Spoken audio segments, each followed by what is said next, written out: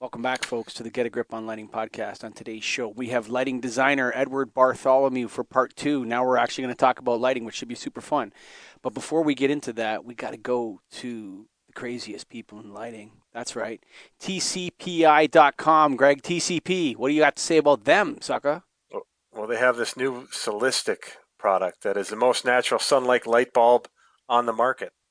It has advanced LED chip that mimics natural sunlight, reduces blue light exposure, high CRI of 97. I know CRI is not the only thing we got to evaluate now, but it has a high R9 value as well. It comes in a floor lamp, a table lamp, a T8 tube, and what they call their little starlight, which is like a screw and flood type. Nice product. We've actually sold quite a bit of it because it's the highest CRI LED tube that I know about. You know, CRI still matters, although not to amongst those in the lighting industry that are into, this TM30 or whatever it is. But for the general public and the average guy on the lighting order desk, he's looking at CRI. Customers that call in, they're looking for that CRI number. So go to TCPI.com. That's right. And the National Association of Innovative Lighting Distributors, TCP, longtime member, proud member. And check it out, guys. You want some training? You know where to find Nailed. NAILD.org. But for right now, Edward Bartholomew on Get a Grip on Lighting. Hey guys, What's happening, Edward? it's all good. It's been a beautiful weekend and ready to get going on this week. Sure. Yeah. Time to get after it. Well, we need to, last time we had a hot topic we got onto, but this time we want to talk lighting, as Mike said. So let's Can we get the solve the background last? on you. We solved the last topic, which was really good. We're Yeah. done. Yep. I wouldn't go that far. I wouldn't say that. I would just say that what would happen was that communication lines were open, and that's always a great Uh, start. mhm, So that people, know what, where they can come when they need a platform or somewhere to speak, mhm. and they want to bring an issue to the table.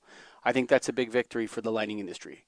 And yeah, I think communication is a good beginning, and there's a lot more efforts happening in the background. And yeah, but absolutely having a forum like such as yours is very important to put those issues out, and we'll keep putting them out. yeah, and we spoke to, and if you're listening to this and you don't know what we're talking about, Edward and Greg and I had a conversation a couple weeks ago that you might want to listen to first. Go back; it's in the Get a Grip on Lighting website or iTunes or whatever, and check it out. But yeah, the Nailed board discussed what we talked about, and I know there's been some conversations in the background that are private and confidential. But of course, we're here to help, and Greg's here to help, and so yeah, I think we accomplished a lot. Never underestimate. Everyone underestimates the short-term impacts of things, or overestimates the short, or over wants the short term, and then underestimates the long term. Yeah, you got to play the long game in this, Yeah, and that's very important. yeah. And so that's one of the things that I'm, committed to in my firm as well. So absolutely. So playing the long game. How long you been in Yep. lighting? 30 years. I graduated That's a from long time. Parsons School of Design back in the 90s, and I've been doing it ever since. And, as you know, this industry has changed a lot. So I've had to unlearn a lot of things I learned back then, as we all have. Hmm. What's the number one thing you So had to unlearn? Ballast factor, things like that.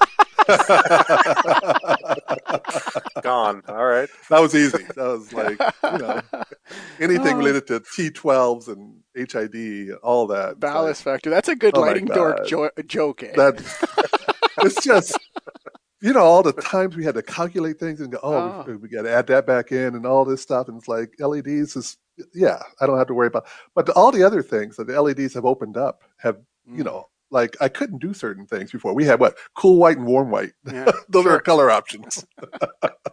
And now we have such a palette of options that we can offer. I love what TCP is doing. I like what they're trying to do with sunlight based spectrum. I Mm, think that shows a shift. We're going beyond energy, you guys. It's yeah. exciting, huh? Yeah, I'm really, I'm excited about that because for years, the accountants ran the business, the bean counters, Hmm. you know, And and, energy was one of those easy payback things. It's an easy thing to calculate. yeah, for So, sure. but but that's kind of the genesis of my firm is really at looking at going beyond energy, doing retrofits and providing quality lighting to Mm. my clients and to those customers. So energy is waning in the utility world. People, the incentives are there, but they're they're they're easier to get, but they're also harder to get in the sense we've saturated the market Mm. with a lot of tubes and bulbs and things like that. In the New England area, it's been more challenging for utilities to claim savings on lighting, and so that's diminished a lot. And so now, what do you do with that investment, with your lighting investment? I think quality is the next place to go, and I think health is going to be a huge component to what we're doing. Hmm. Yeah, I think that's one thing that stands out about when I read your background here, and you can talk more too about it. But is you're a lighting designer, but you also take into account energy savings and utility rebates and incentives. Hmm. You worked for the National Grid as a commercial lighting Hmm. program manager. Correct. Tell us Yeah, what that was about. that was really interesting. That was a way to help National Grid and as well as all my other related utilities in the Massachusetts area and Rhode Island and New York basically develop their energy efficiency programs and take into account more comprehensive type of projects. One of the things I'm proud of is looking at two things. One is looking at performance lighting and how you can look at the entire project, compare it to what's code, and if you could beat code by a certain amount, you get a certain amount of money if you add controls. So really looking at encouraging better controls, encouraging better what we call right sizing the lighting for the space and not just one for one replacements, Mm. the widget approach, which a lot of utilities do, going beyond that. And so that I think was successful, and folks who really embraced that, I think, have gotten a lot of incentive money for their customers.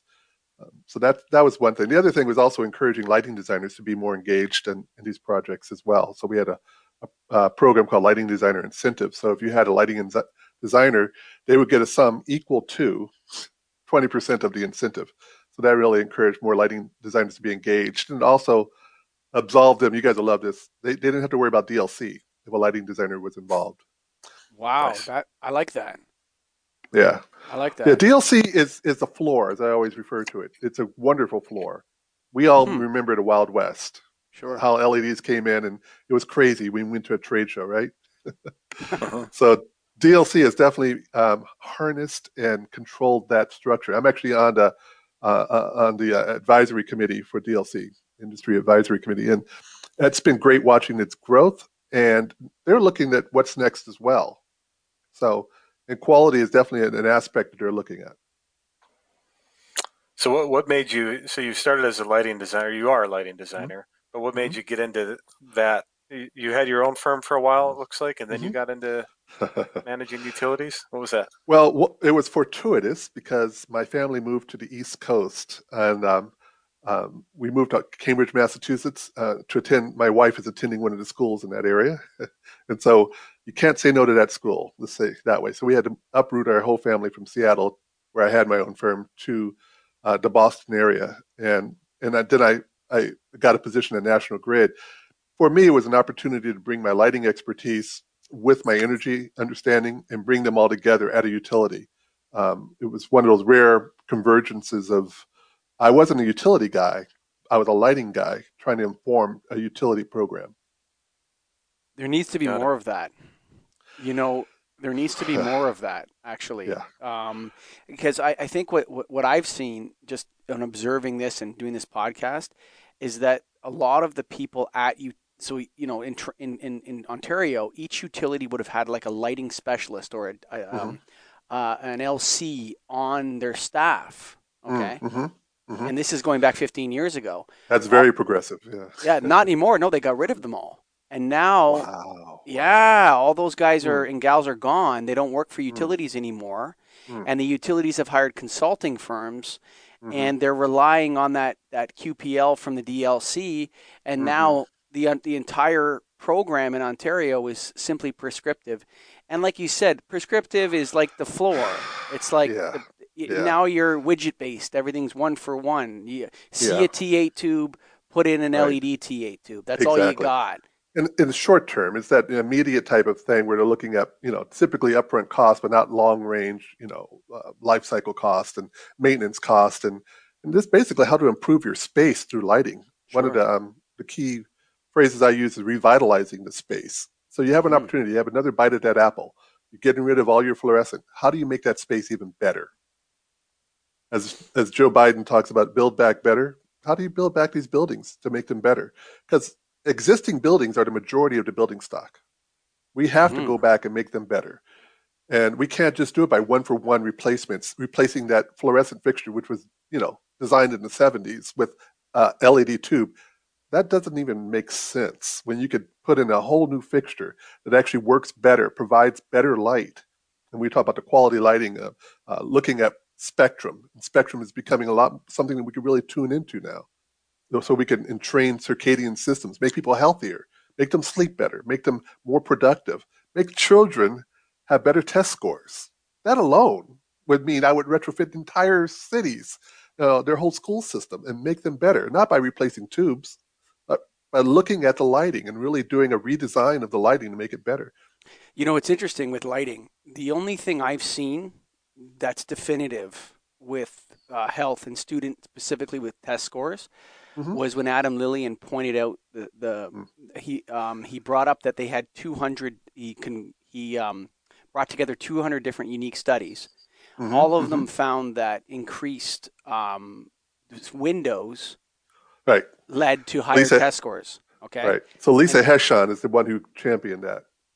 And fantastic. she was amazing, and her studies were challenged.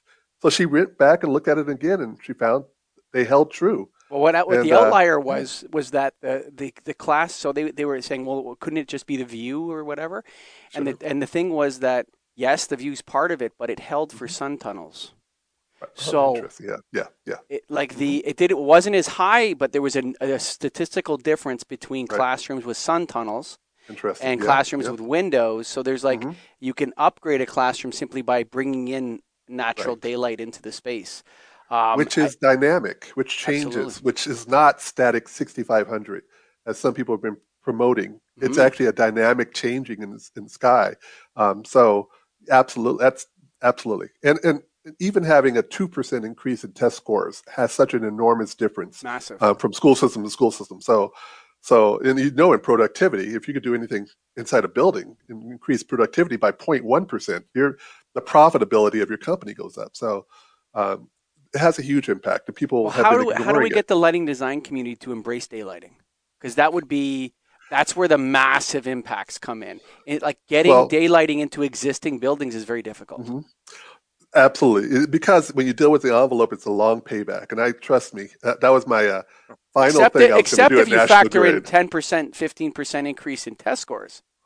Like think about Well, that. they don't though. That's the funny thing is that if you look at some of the people who were doing retrofits for schools, all they were doing is tubes are really the bottom line easiest stuff because the school systems didn't have the capital to really take an investment looking at envelope, looking at how to make those windows better, how to provide daylighting deeper into the space through light shelves and through um, different films and that you can actually bring the light deeper into the space, and then adding controls so that the lights respond to that daylight.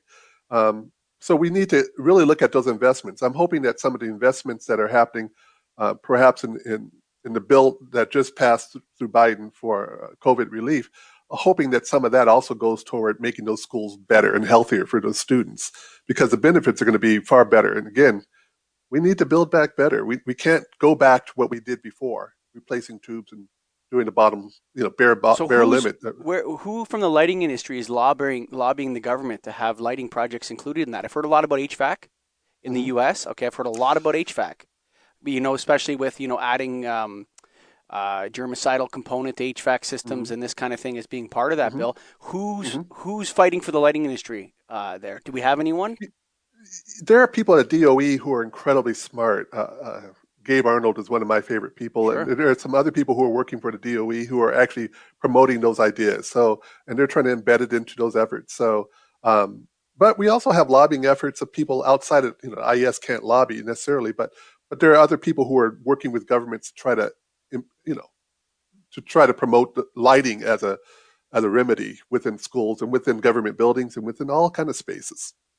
That's just one aspect. And think about all the school districts that are under resourced, where the kids, so most of them are kids of color, don't get the resources that other school districts get simply because schools are based on the tax system, and that's how they're funded, right? Property tax How do system, we you mean?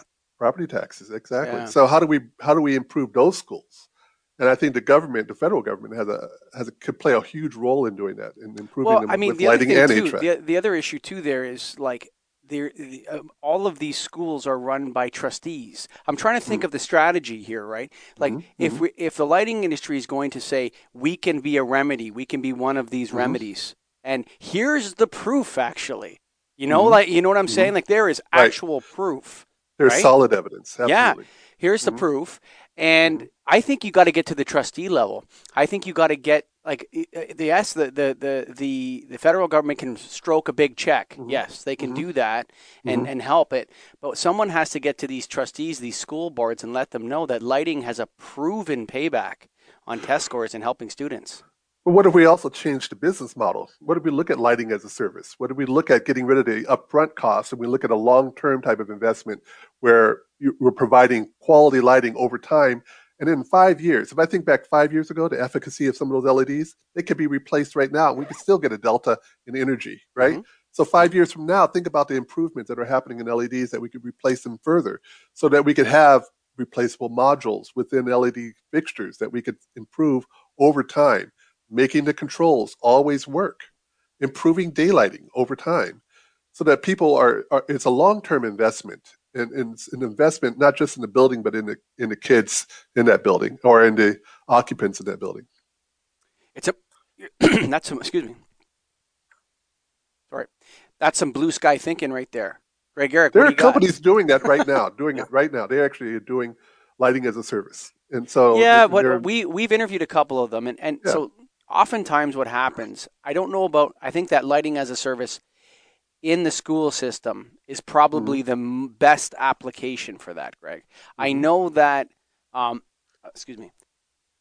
I know that a specific amount of some um, businesses, most people are not attracted to that in the commercial industrial side because I've tried it mm-hmm, and I know that it struggles. But I think in the school, I always like to identify an area where a business mm-hmm, model works, and mm-hmm. that's an area where I think the business model could work very well. I think public buildings is another place. Those are long-term investments. Those buildings aren't going anywhere. I think schools and public buildings are good places to start, and that is actually kind of speaks also to an equity issue, going to those communities that have been marginalized, and there are a lot of public buildings there. You think about multifamily housing, things like that. How do we reinvigorate those spaces with quality lighting? That's something that we can also look at. So we've disinvested in many of those communities, and now we need to reinvest in those communities and So if you were hire gonna, people from those yeah, communities. yeah. If you're, let's say you pick a school project you're going to work on that has, a district with 10 buildings or whatever, Mm-hmm, mm-hmm, and they want to do the right lighting. What are mm-hmm. the steps they should take right now? Because right now, how it is what you said is they have this fixture, we're going to put that in, that fixture, that. We Right. haven't. So you You need a design involved. right. So you need an investment grade audit. You need to look at every fixture and all the controls and what's happening there. But that audit needs to also include, to your point, daylighting as well. So what are the daylighting opportunities? How does daylight impact that building? A lot of times skylights and clear stories get painted over. You know, there's things that people just kind of ignore. Over time, that's happened. They were causing more problems. Well, how do we re revitalize those buildings and looking at those components? So you need to first do an audit. Second, looking at that audit, you need to then look at what's a good match technology wise to those spaces and make that work. Making those spaces, especially classrooms, become more energy efficient. Looking at the PowerPoints, that's always a critical thing. We don't want to move PowerPoints. That's too expensive, too much labor. Well, you can do a lot more with LEDs. As you guys know, some of those buildings could ultimately be even DC powered, so that you provide certain flexibility by moving those fixtures around where you're no longer dealing with hard conduit. So, looking at providing the right type of lighting, which may improve or involve more light or more lighting fixtures, but utilizing less energy, but providing better light onto the onto the students. So those type of things, that's where balancing of design comes. I always say engineers solve problems, but designers find interesting problems to solve. And it's really about balancing the energy needs with the quality needs, with the health needs. All of those things in balance is what good design does. And who, in your opinion, can realistically do a proper investment grade audit? A lot of people say they can, and they Mm-hmm. call it that, and they charge for it. But who needs to be involved to do a proper investment grade audit? Well, I have to embrace my the people also in the ESCO world. I think they can step up their game and they could actually provide some investment grade audits. And there's a couple of firms that we're working with locally. Actually, one firm we're working with locally who can do something like that. I think partnering with lighting designers is really a good way to go strategically to do that. So it expands the services that you can offer, and they can provide a turnkey solution. They can provide the full package, but it's a fully well-designed package. So you've But got here, lighting designers. Do you need engineers? Do you need who Mm-hmm. else do you need? What other group types? You, well, you also need distributors who can, sometimes you need to package these things. They're not going to be unrealistic. You can Yeah, package them, but package yeah. them with quality fixtures. Throw out the DLC. The DLC is helpful for certain things, but that's a floor. But we'll look for higher quality fixtures that you can provide into those packages. So stop so here I'm going stocking to all give that you. I want to DLC give you an stuff. anecdote. I'm going to play devil's advocate here. Okay, because Mm-hmm. what we're talking about is fantastic in a sense. But listen, lighting designers are all over the place. Okay, like Mm-hmm. there are good lighting Agree. designers, and then there's some lighting Mm-hmm. designers that I'm not going to say anything. I'm not going to say there's some lighting designers that I wonder what association they belong to. Let's say, but but let me give you an example. Present company exempted. Yeah, Yeah. yeah, excluded, brother, of course. Well, I'm not a lighting designer. I'll tell everyone. I sell light bulbs every day. But so the let me throw this out there. One of the things that comes across our desk intermittently Mm-hmm. is an Mm-hmm. existing client. So somebody that's been ordering, material from us for years. Maybe they did a retrofit of their parking garage or something, Mm-hmm. and then they'll say, we're redesigning the lobby of the hotel, and the lighting package is $1.7 million. Mm-hmm. That's the last time we renovated the lobby, the lighting package was $90,000. Sure. Um, Mm-hmm. we're wondering, if you could have a look at this for us. Okay, so we Mm-hmm. get the thing, we take a look at it, Mm-hmm. and it's ridiculously specified to the point Mm-hmm. of, Mm-hmm. I mean, I understand like the Ritz Carlton or something like that or whatever, but yeah, even the Ritz Carlton. I mean, some you're thinking like, what is it? Why did they spec this fixture? What is this about? Mm-hmm. Oh, Mm-hmm. okay, I get it. And you kind of looking at it, but this is what kind of happens sometimes with lighting designers is you get these massively over specified, ridiculously complex lighting systems that perhaps a hotel with a couple maintenance people that are earning very low wages, and are Mm-hmm. overtaxed already, that are already very Mm-hmm. busy, are not going to be Mm-hmm. able to integrate and move forward with, Mm-hmm. in the long term. How do we avoid that? Over specification, the over complication that can come with some of this. That again looks at that balancing aspect as a designer. You have to be cost effective, and you have to specify fixtures that are going to a lot of times a lot of designers don't even specify fixtures that are maintainable. Yeah, they may last 10 years, but what happens after 10 years? And what about improving, upgrading those fixtures, things like that? So you got to put that early in the contract, saying this has to be cost effective. You could set a dollar per square foot type of limit. There's certain ways you can do that, but you have to hold their feet to the fire to make sure that they're adhering to that, and involve the utilities because they will give you money for doing good design. So make sure they're engaged in this and get some incentive money. Now, you distributors, sometimes you work with utilities, sometimes you don't. The easiest thing for you to do is what we call the midstream, where they don't even see the utility rebate, right? You guys just have it from the back end, and the utilities give you money, and you guys put out those tubes and do your thing. And that's been great. That's been gold. You've been making a lot of money on that. But now, for those larger specified packages, you also need to be engaged in getting incentives for that and helping those customers get those incentives. Designers a lot of times don't even know how to navigate that. They have no idea. That's something that doesn't even show up on their radar to get incentives. So you probably will have to hold their hand in that. You're right. So that's one of the things you touched on there, but a lot of design work I've seen doesn't really take into account long-term maintenance of the fixture. Is that something that how do you do that? How do you, because you don't know if the company's going to be around in 5 years. It's just like, how do we sell it? Before you answer the question, before you Yeah. answer the question, Edward, I just want to throw something in here because we've talked about this before, where we've increased the life of the light source while reducing the life cycle of the light fixture. Right?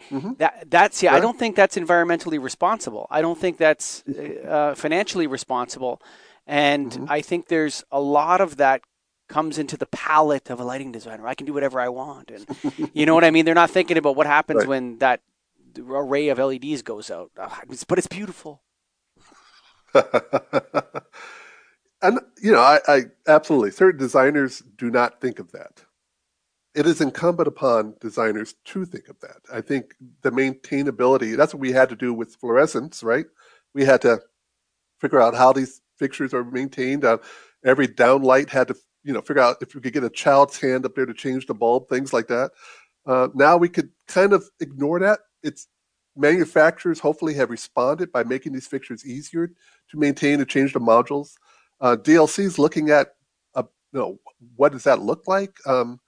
There's a whole range of folks. Look at the Zaga Consortium and those folks. They're looking at how to embed controls and all those type of things into these fixtures. So we're still, I know it's hard to believe it, we're still at the beginning stages of LEDs. I 100% I still agree. think they have a lot more maturing to happen in order for those issues to be addressed fully with confidence for the customer. I couldn't agree with you more. I actually think you're right, and I want to. Greg, can I segue into something else here?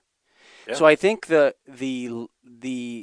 something I'm very passionate about, and I know you are as well. I know you know Jane Slade. She has mentioned you a couple times. Yeah, absolutely, yeah. And so we had She's a neighbor. Oh, is she? Yeah, Massachusetts. Yeah. So we had discussed. Cambridge. Starving for Darkness is a new show that we've created, and I'm hoping you'll be a guest on that show as well. But just to address it here, the idea, the number one area that I think is addressable, that it's not blue sky thinking, that we have all the knowledge we need now, and that is the largest source of revenue to the lighting industry that's not being addressed, is the dark sky issue and the outdoor light fixtures. How do we get the utilities to recognize that light pollution is pollution? How do we get them to recognize that? It's tough. It's you would hope that you would train up the utility folks, especially the street lighting folks, to understand that. They typically respond to the squeaky wheel, the complaining neighborhood. So they throw up floodlights and they do all these bad ideas that light trespass, and they throw in many street lights. They also get the lowest bidder for doing a lot of streetlight projects. So they throw in unshielded streetlights everywhere. They look at kind of uniformity. They look at the wrong metrics for doing streetlights.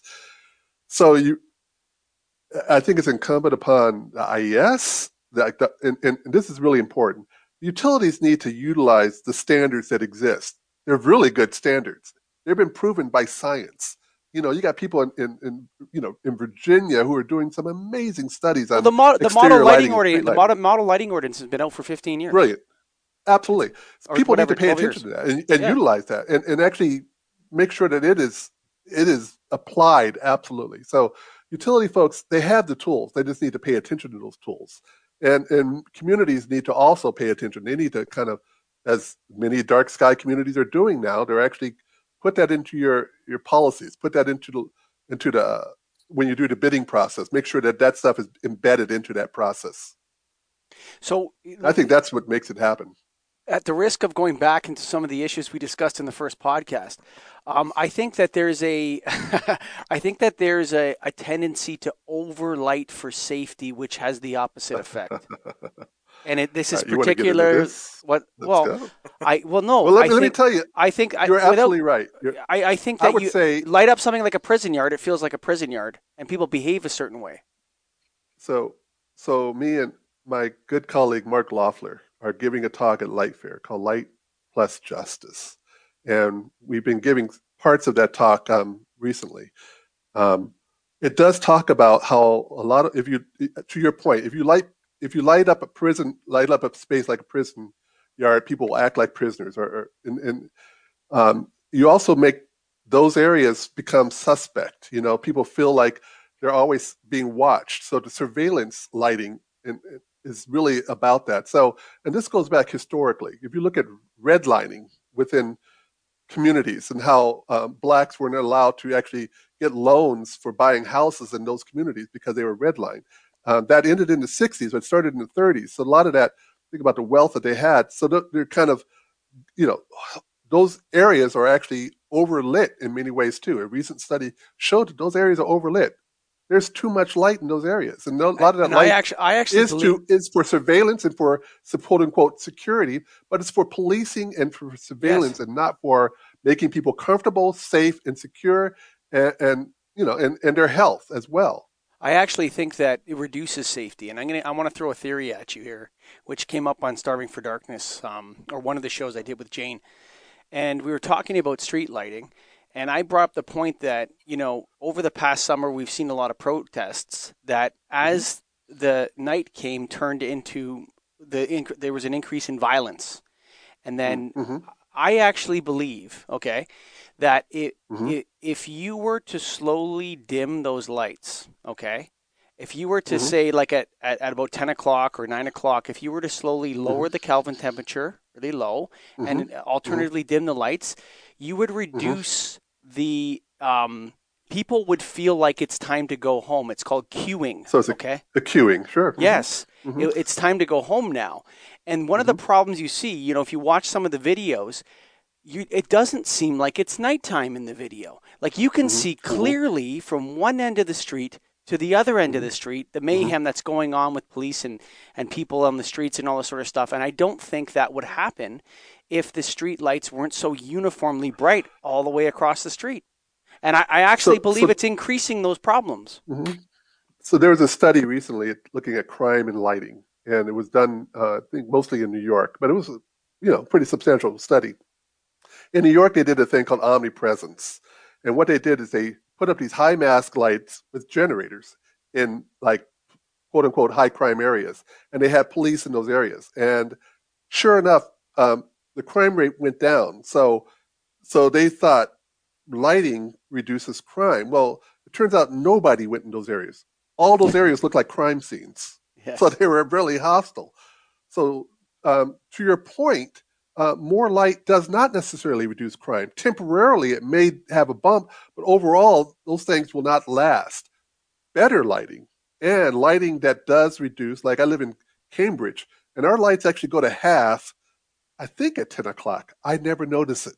And I'm a lighting guy. I wouldn't notice something like this. Yeah. We have not had an increase in crime since those lights have been put in. Nothing like that has happened at all. So a reduction that's been really subtle and has changed. Now, I like your idea of the color temperature shifting. I think that actually does, I think that type of queuing could be really helpful for people. And absolutely, we have the technology to do that.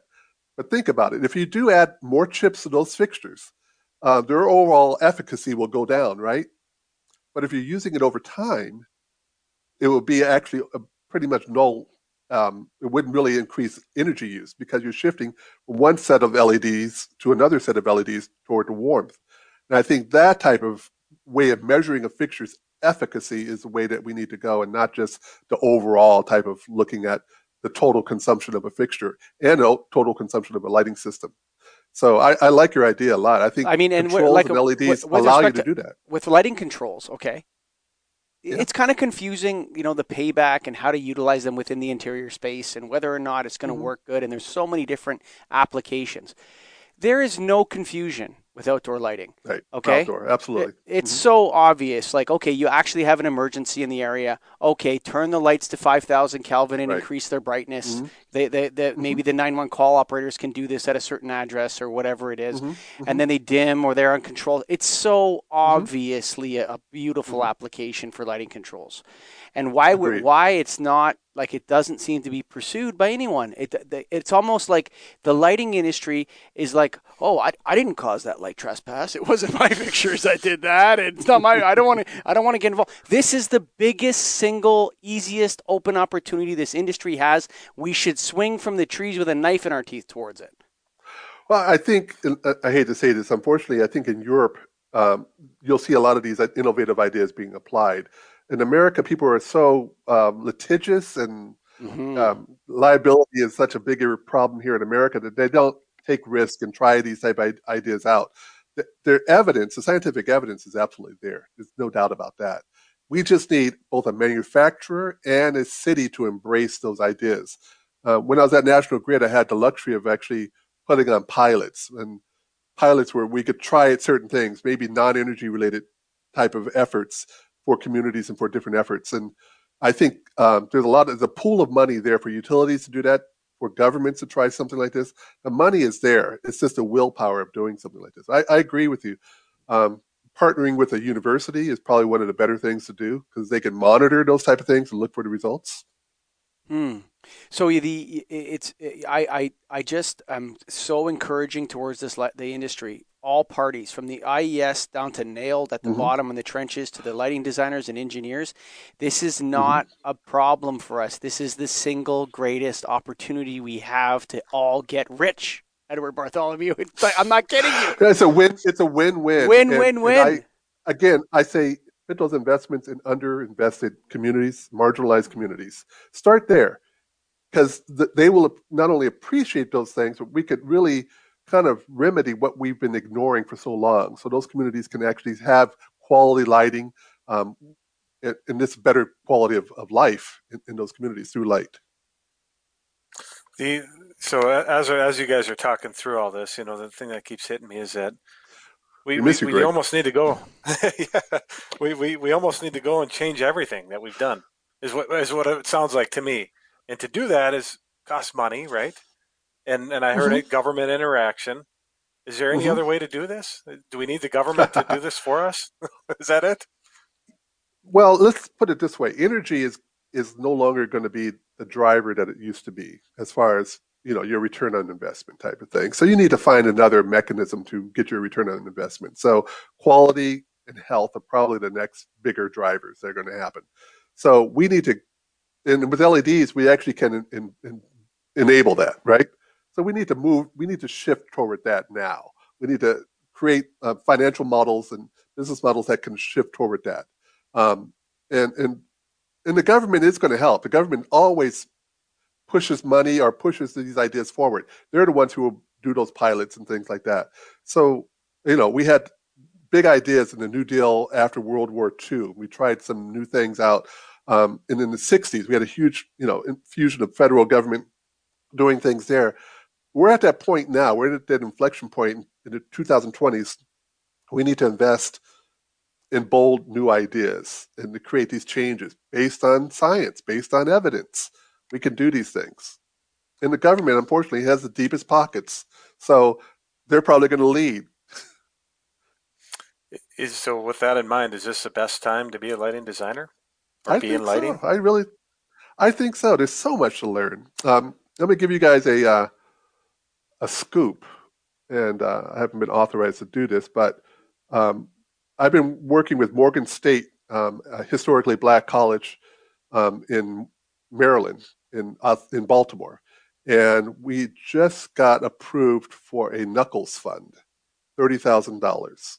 And so we're really excited about that because what that does is it brings in more lighting designers. We want to bring in more qualified lighting designers, and we want to also address the pipeline issue of bringing lighting designers of color into our community. So it's a twofer type of thing. And so I'm happy to know that the industry is making an effort, and I'm glad to be a part of that effort. I'll be co-teaching a class in the graduate department with my good friend Greg, and we'll be teaching a new generation of lighting designers.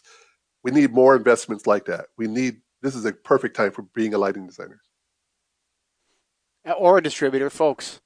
If you made it to the end, Absolutely. yeah, if you made it to the Yeah, end, this is yeah. there are so many different careers in the lighting business which are dynamic and wonderful.